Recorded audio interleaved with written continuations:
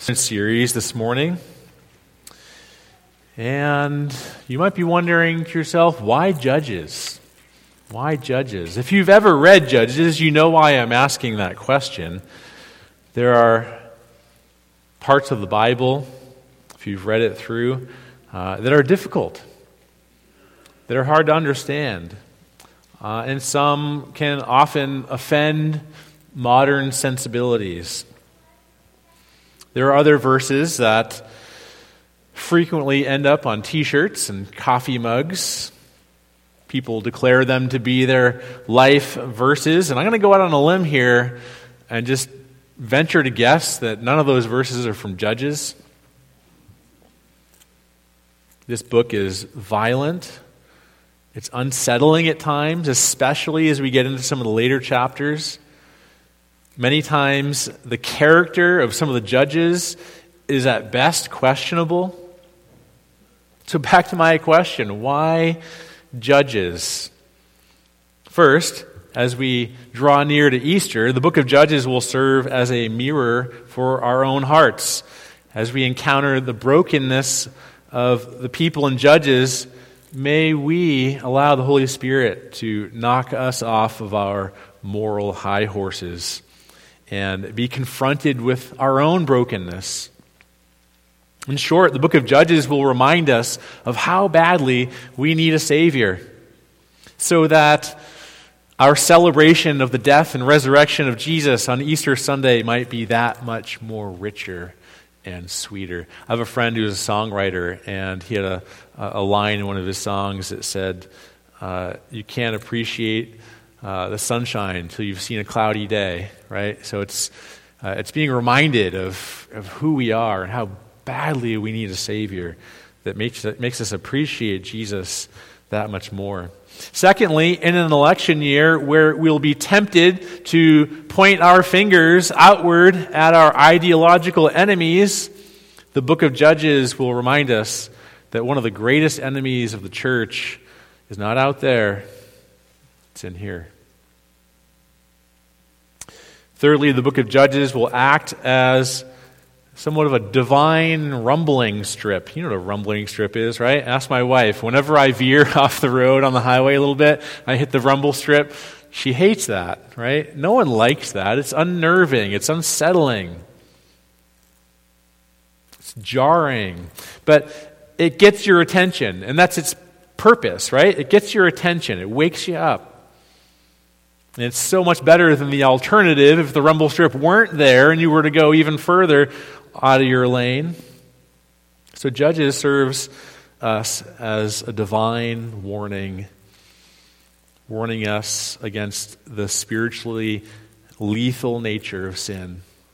So it wakes us up. It confronts us with the reality of sin. Another reason to preach the book of Judges is to remind ourselves that all of God's word is useful for teaching, correcting, reproof, training in all righteousness, even the hard parts. So it's good to sometimes put the work in a difficult book and learn from what it has to say. It keeps us from just spending time preaching the passages that we like. Sometimes we get into those difficult books. It's good for us. And finally, the book of Judges will give us a front row seat to a tension.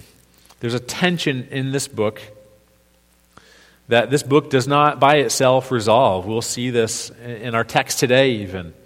And the tension is this. It's between a God who has promised to be faithful to his people and a God who must punish evil, even when that evil is in his own people. Which aspect of God will win out at the end of the day? Will his faithfulness rule out over his demand for justice, or will his demand for justice rule out over his faithfulness? There's this tension all through the book of Judges that doesn't get resolved in the book itself, but it points us forward to how it will be. The book of Judges doesn't often leave its treasures in plain sight for us to discover. like our favorite verses. It's instead like a coal mine. There are stunning diamonds in there if we're willing to put in some hard work to dig, to get a little dirty. And so I invite you to dig with me this morning as we get started in this new book. So grab your Bibles, turn with me to Judges chapter 1, and we're going to read, well, we're not going to read. I'm going to tell you what we're going to do. We're going to do something a little different. But we're going to be looking at chapter 1, all of chapter 1, and into chapter 2, verse 5. If you need to use a Pew Bible, you'll find today's text on page 236. Like I said, I'm going to do things differently. I'm not going to ask you to stand like we usually do while I read all 45 verses of this passage. And I'm not even going to read them all for us today. It would take a third of my sermon time just to read them all. So I'm going to summarize in places. In other places, I'll direct you to the text itself, and we'll look at it directly. But do have it open on your laps. Follow along as we work through this passage. All right. Pray with me. Father, we thank you and praise you this morning that all of your word is God-breathed and useful for teaching, reproof, correction, and training in all righteousness, even the difficult parts, and the scriptures that can make us uncomfortable. May your word to us this morning from the book of Judges challenge us and mold us more into the character of your Son, Jesus, by the power of your Holy Spirit. We ask these things in Christ's name. Amen. Okay. We've got some work to do. This is, Before we dive in to the text, it's necessary for me to give you some historical background, and I really feel like we need to address a major elephant in the room. So first we're going to tackle the elephant, and then we'll get to the background before getting to the text itself.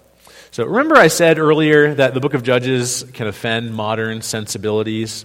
Well, one of them is an accusation that many have made, and some will even tell you that this is the reason why they cannot believe in the God of the Bible, because of the book of Joshua and Judges. Okay? And it's this: why would a loving God command the genocide of the people living in the land that God told his people to go in and possess? Devote them to destruction, he says. How can a loving God do that? Doesn't that contradict 2 of the 10 commandments? Isn't it always wrong to kill people who haven't attacked you and to steal their stuff, their land? Why does God command his people to devote these people to destruction and to possess their land? How is this an exception? For many people, they can't reconcile that. How does that make sense? Okay? So I need to talk for a little bit of time here, digging into this before we get to chapter 1. But let me just clearly say this. This is not God commanding genocide or ethnic cleansing. This is a complete misunderstanding of what's happening here. For one simple reason: God is not commanding the people of the land to be wiped out because of their ethnicity or their nationality. That has nothing to do with it. He's commanding their destruction because they're guilty.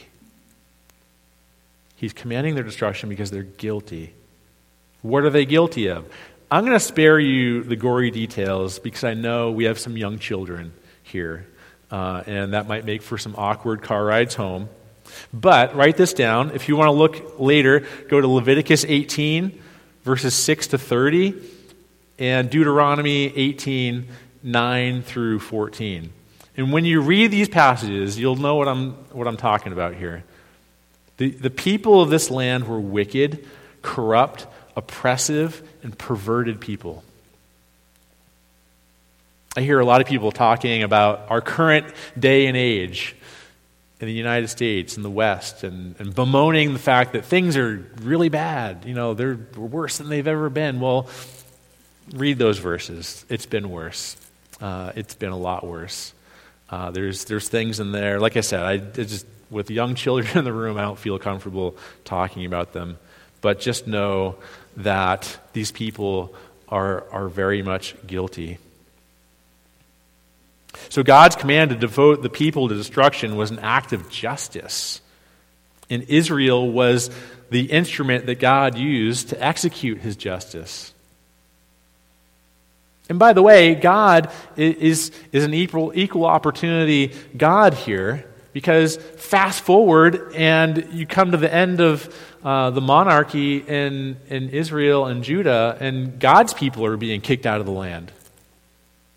Because they have become just like the people that they went in there to dispossess. This is an act of justice.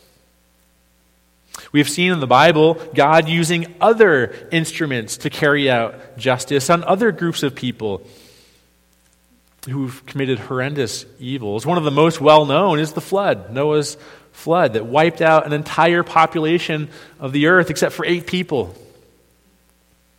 And there was the raining down of fire that consumed Sodom and Gomorrah.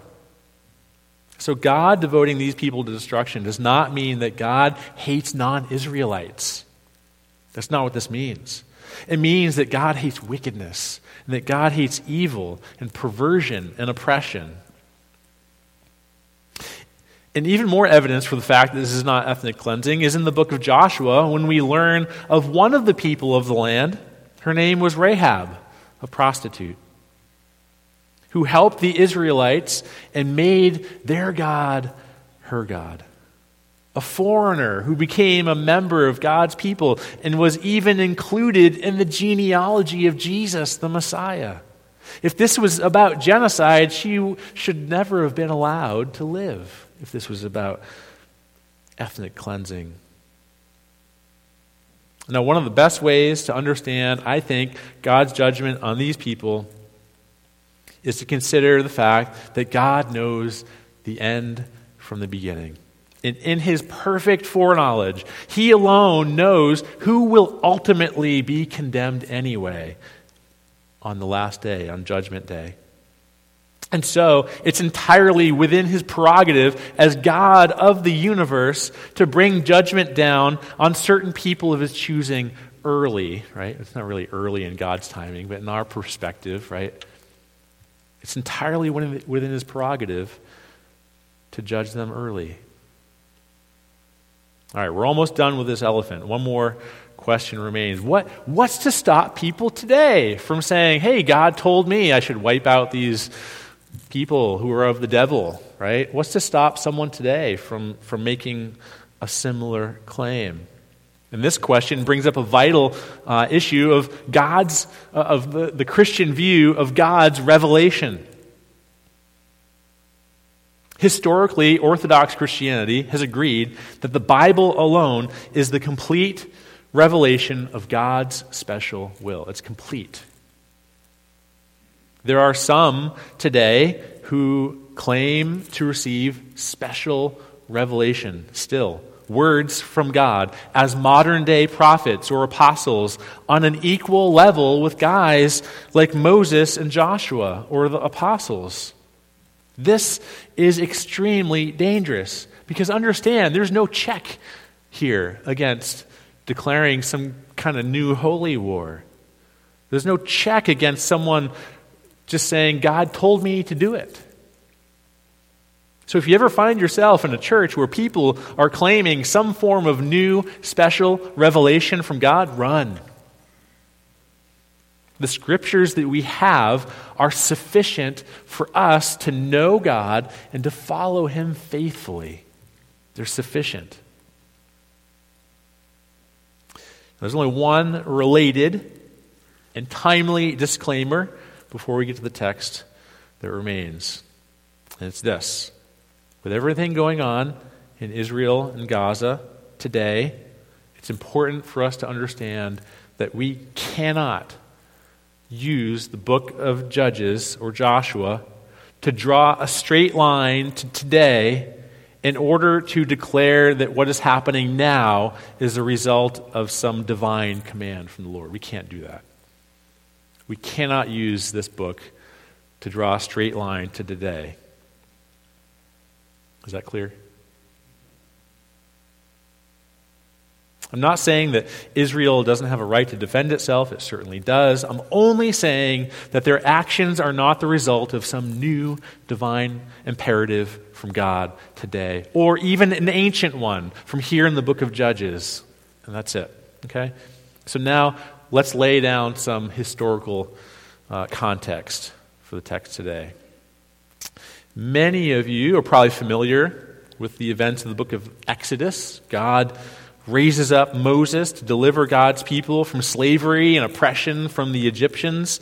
There were 10 plagues, and then God leads his people out of Egypt in dramatic fashion when he parts the Red Sea, and the people walk through on dry ground. And as Pharaoh and his army pursue them, the sea comes crashing back down and consumes them. God then gave his people the 10 Commandments through Moses on the top of Mount Sinai. And God led his people through the desert to the borders of the promised land that he was giving to his people to possess. But they chickened out. They chickened out because the people of the land were big and scary. So God punishes them by causing them to wander the desert for 40 years until that generation dies out. All but Joshua and Caleb, the only two who didn't chicken out, but were overruled by the majority. And now, after Moses died, Joshua, his successor, who finally leads God's people into the promised land. And one of the first cities they defeated was the city you're probably well familiar with if you've read the Bible. It's the city of Jericho. And how they marched around the city 7 days, and God caused the walls of the city to miraculously fall to the ground. And so under Joshua's leadership, God's people take the land in a rather blitzkrieg fashion. And the book of Judges, in our text today, begins with the death of Joshua. And the reality is that while the people did take the land under Joshua's leadership, there still remained many pockets of resistance where the land was not fully in their control yet. So now the Israelites need to finish the job. They need to fully drive out the people from the land. And this is where the book of Judges begins. All right? So we've tackled the elephant. We've laid the historical background here so we know where we are. And so as we work through today's text and the time we have left, we're going to see how seriously God takes even a little disobedience. And I've got 3 points to guide us: compromise, consequence, and Christ. Okay? So let's get right to it. Look at the first 2 verses with me. Judges 1, 1-2. After the death of Joshua, the people of Israel inquired of the Lord, "Who shall go up first for us against the Canaanites to fight against them?" The Lord said, "Judah shall go up. Behold, I have given the land into his hand." Even now, it's grace. God is doing this. God's people only need to be faithful.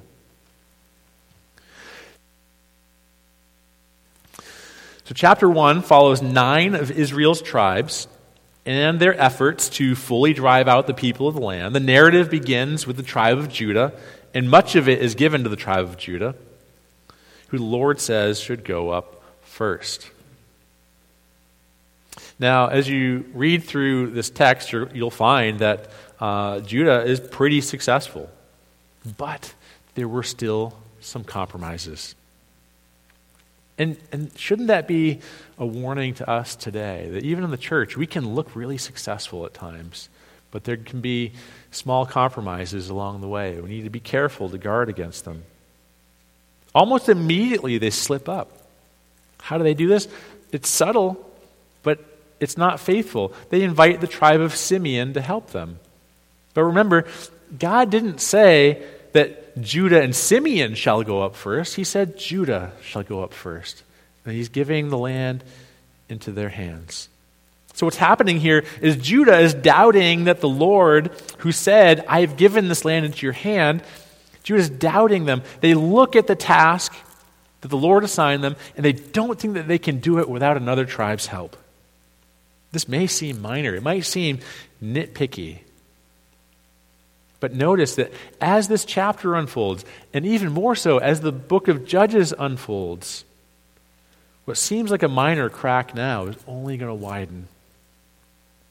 And this is the pattern of the whole book of Judges. It starts small, and it progressively gets worse and worse. The narrative continues, detailing much of Judah's successes. And for a moment, the spotlight shines on Caleb in verses 11 to 15, who rewards the faithfulness of Othniel by giving his daughter Achsah in marriage to him. This is probably the lone bright spot here in the text. We get a picture of Caleb as a father rewarding faithfulness to God's commands. And as parents, shouldn't we want that for our children? To marry spouses who are faithful to the Lord's commands. And this is what we see in these verses here. But now look with me at verse 19. It says, the Lord was with Judah, and he took possession of the hill country, but he could not drive out the inhabitants of the plain because they had chariots of iron. This is stunning. Because it says the Lord was with Judah, but they could not drive out the people of the plain because, why? They had chariots of iron. Their technology was better than ours. Their weapons were stronger. Understand what's happening here is the same thing that happened earlier in verse 3. Again, the crack is widening. As Judah assesses the situation in verse 3, they didn't think that they had the resources to be successful by themselves. So they invited Simeon to join them, remember. And here they assess the situation and determine that chariots of iron are too much for them to handle. This might seem like common sense in the eyes of the world, but it results in faithlessness because they didn't trust God, who in verse 19 said that he was with him. God was with them. Tim Keller has a wonderful way with words, and he says this to help unpack and apply this principle for us today. Listen to this carefully. I'll say it twice. It's not our lack of strength that prevents us from enjoying God's blessings. It's not our lack of strength that prevents us from enjoying God's blessing. It's our lack of faith in His strength. It's our lack of faith in His strength. Whenever we rely on ourselves and the seeming common sense of the world, instead of simply obeying God and trusting Him, we will give up, just like Judah did when it gets hard. And if you skip down briefly to chapter 2, verse 2, we see how God judges these events. Judah said, we could not drive them out. But God says, no, you would not drive them out.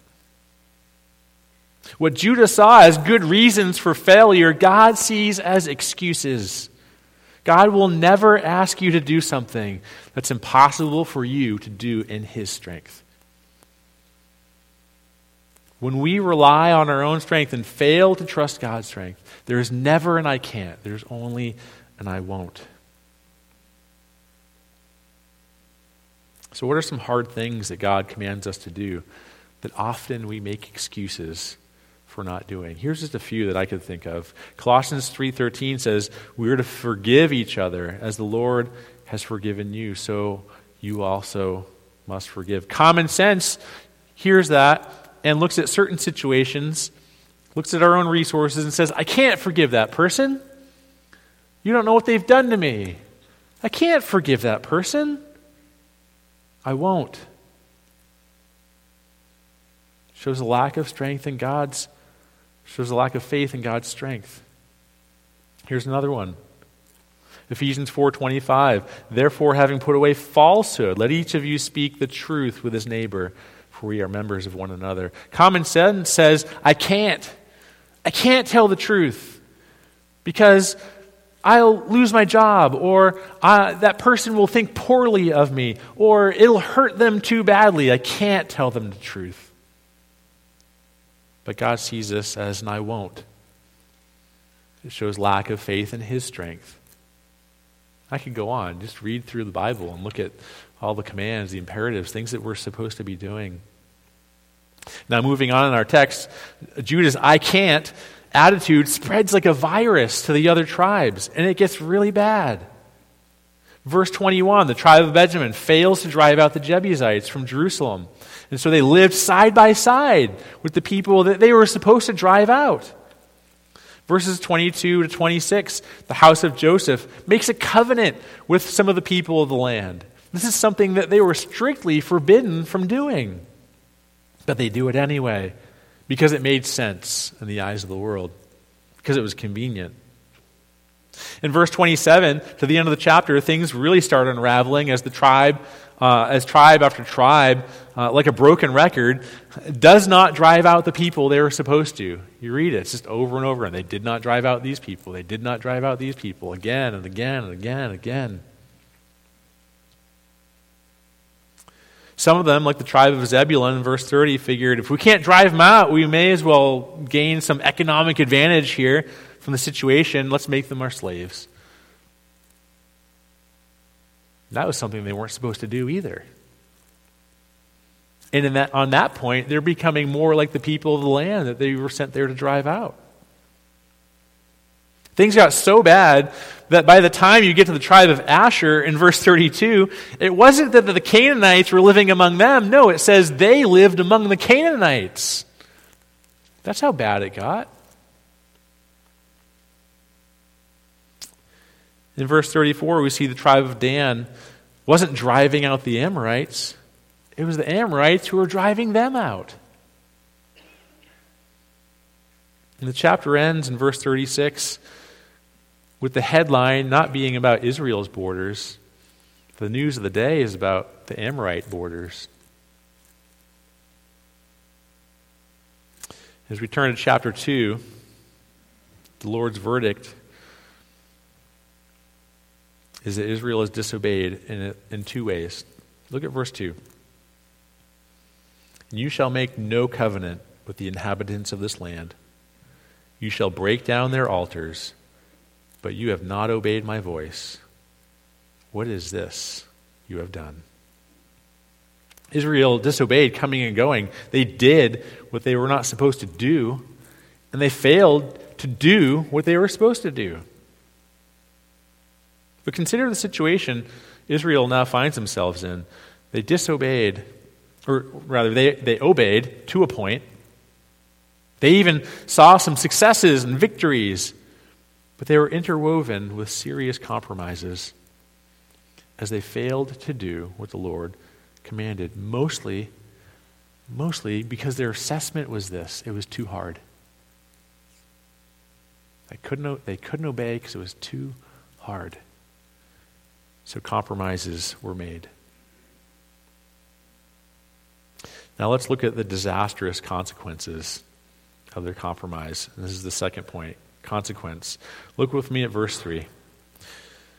So now I say, this is the Lord speaking, so now I say, I will not drive them out before you, but they shall become thorns in your sides, and their gods shall be a snare to you.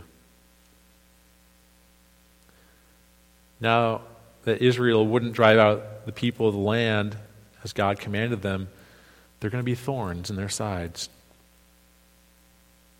They are now living among, side by side with idol-worshiping Canaanites. And God is going to give them what they wanted. He is going to allow them to sleep in the bed that they have made. And like buried landmines, the evil ways of the Canaanites lie dormant, ready to explode the spiritual lives of God's people. This is what happens when compromise sneaks in. This is what happens when sin is allowed to rent space, to rent a room in your life. it will become a thorn in your side. It will not lead you to joy like you think it will. It will rob you of your joy. God wants obedience in every area of your life, not just some. The problem is that for many of you, your sin seems too difficult to drive out. So you rented a room. You get comfortable with it. But it will ultimately be a thorn that robs you of true joy. So verse 3 also says that their gods or their idols will be a snare. Now, we don't worship idols like the Canaanites did, little wooden or stone statues. But we do in different ways.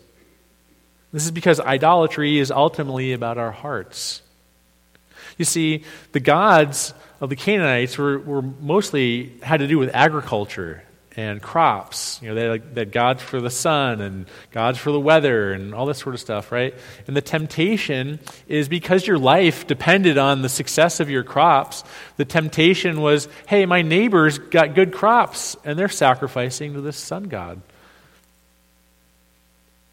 If your worth and your identity are tied up in the success of your crops, then you're going to be tempted. Hey, maybe I'll make a little sacrifice here to this god so that my crops will be good. My neighbors are looking good. His grass is pretty green. Maybe I'll make a little sacrifice here. I'll still worship the Lord, though. That I'm not going to compromise there, but just a little here. It's about our hearts. Idolatry is when we take some good gift in the world that God has created and we make it the ultimate source of our security, our identity, or our value. It could be your job. It could be your grades. It could be a sport that you play. It could be your comfort. It could be your health. It could be your friends, your boyfriend or girlfriend. It could even be your marriage. All of these things are good things that God has given for us to enjoy. But as soon as they become the source of our ultimate value and identity, they've crossed a line from being a gift to be enjoyed to being a God that we worship. With our time, with our money, with our thoughts. Verse 3 says that these idols trap us. They're a snare. It's because there's such an addictive nature to them. When something becomes an idol, it ensnares us. In a sense, we have to have it. We have to have it, and we can't say no to it. We're addicted to it. It ensnares us. And when we fail to perform and live up to its demands, it's a merciless, cruel master. It's a snare and it's a thorn. These consequences lead God's people to weeping in verses 4 and 5. And the name of that place is named after just that, weeping. And perhaps there was some form of repentance, but as you'll see in the book of Judges, there's a repeating cycle that plays out. And as it goes on, the repentance gets weaker, and so does the deliverance. Now that you're all good and depressed, beaten down and discouraged, let's discover some good news here in the text. Let's see Christ in this text, in my final point. Look with me at verse 1 of chapter 2. And it says, "Now the angel of the Lord went up from Gilgal to Bochim. And he said, I brought you up from Egypt and brought you into the land that I swore to give to your fathers. I said, I will never break my covenant with you." Remember that tension I talked about earlier? Well, here it is. The tension between God's judgment and his faithfulness. God says, I will never break my covenant with you. But then in verse 3, God's judgment is that he will not drive the people out from among them. They will be thorns and snares that ultimately will lead to death. How is it that these two things can be reconciled? How is God's faithfulness compatible with God's judgment? We'll look at verse 1 more closely with me. It's no coincidence that the angel of the Lord goes up from Gilgal to Bochim. I mean, why Gilgal? Is that where the angel of the Lord lives? No. This is significant. Joshua chapter 5, verse 9 tells us what happened at Gilgal. It was right after the people renewed the covenant.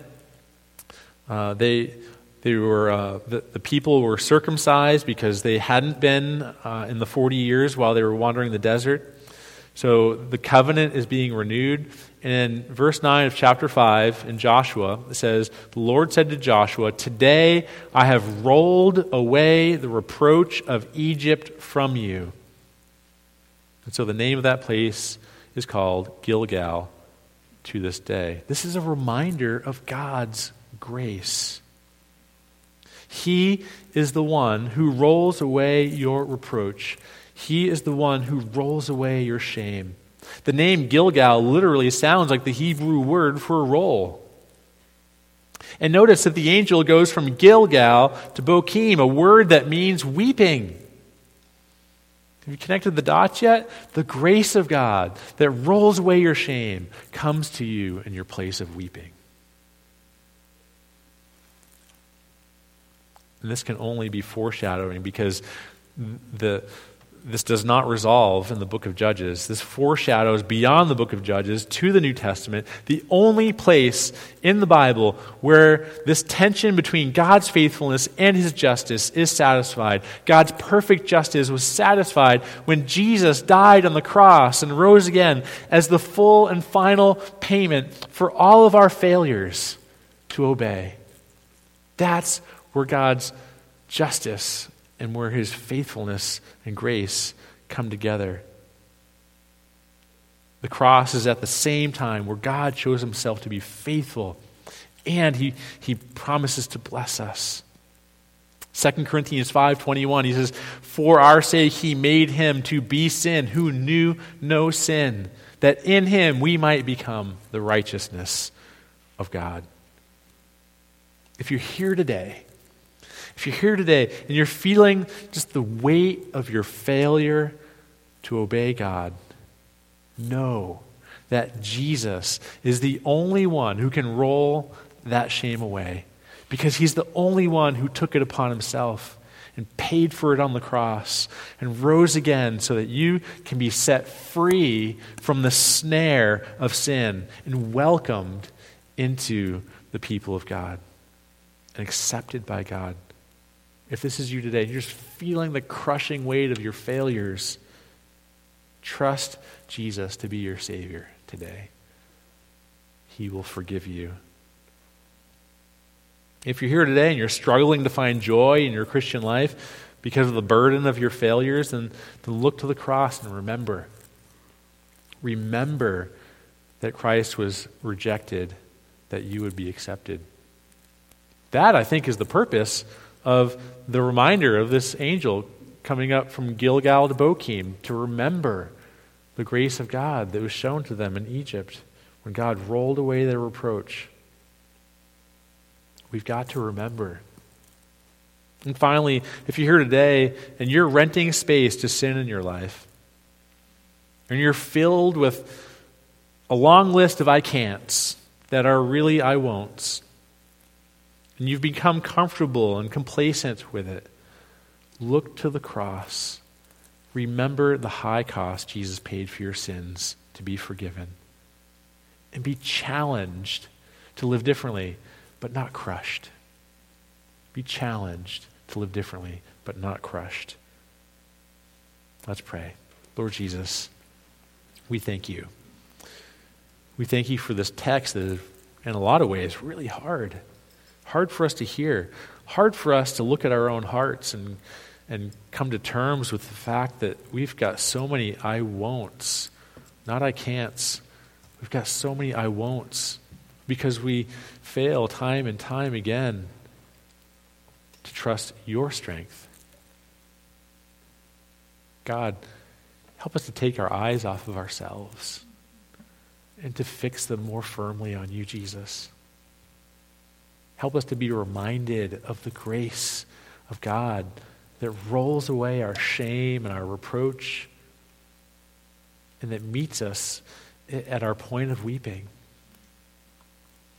We thank you for Jesus, for whom the justice and the faithfulness of God were met at the same time at the cross.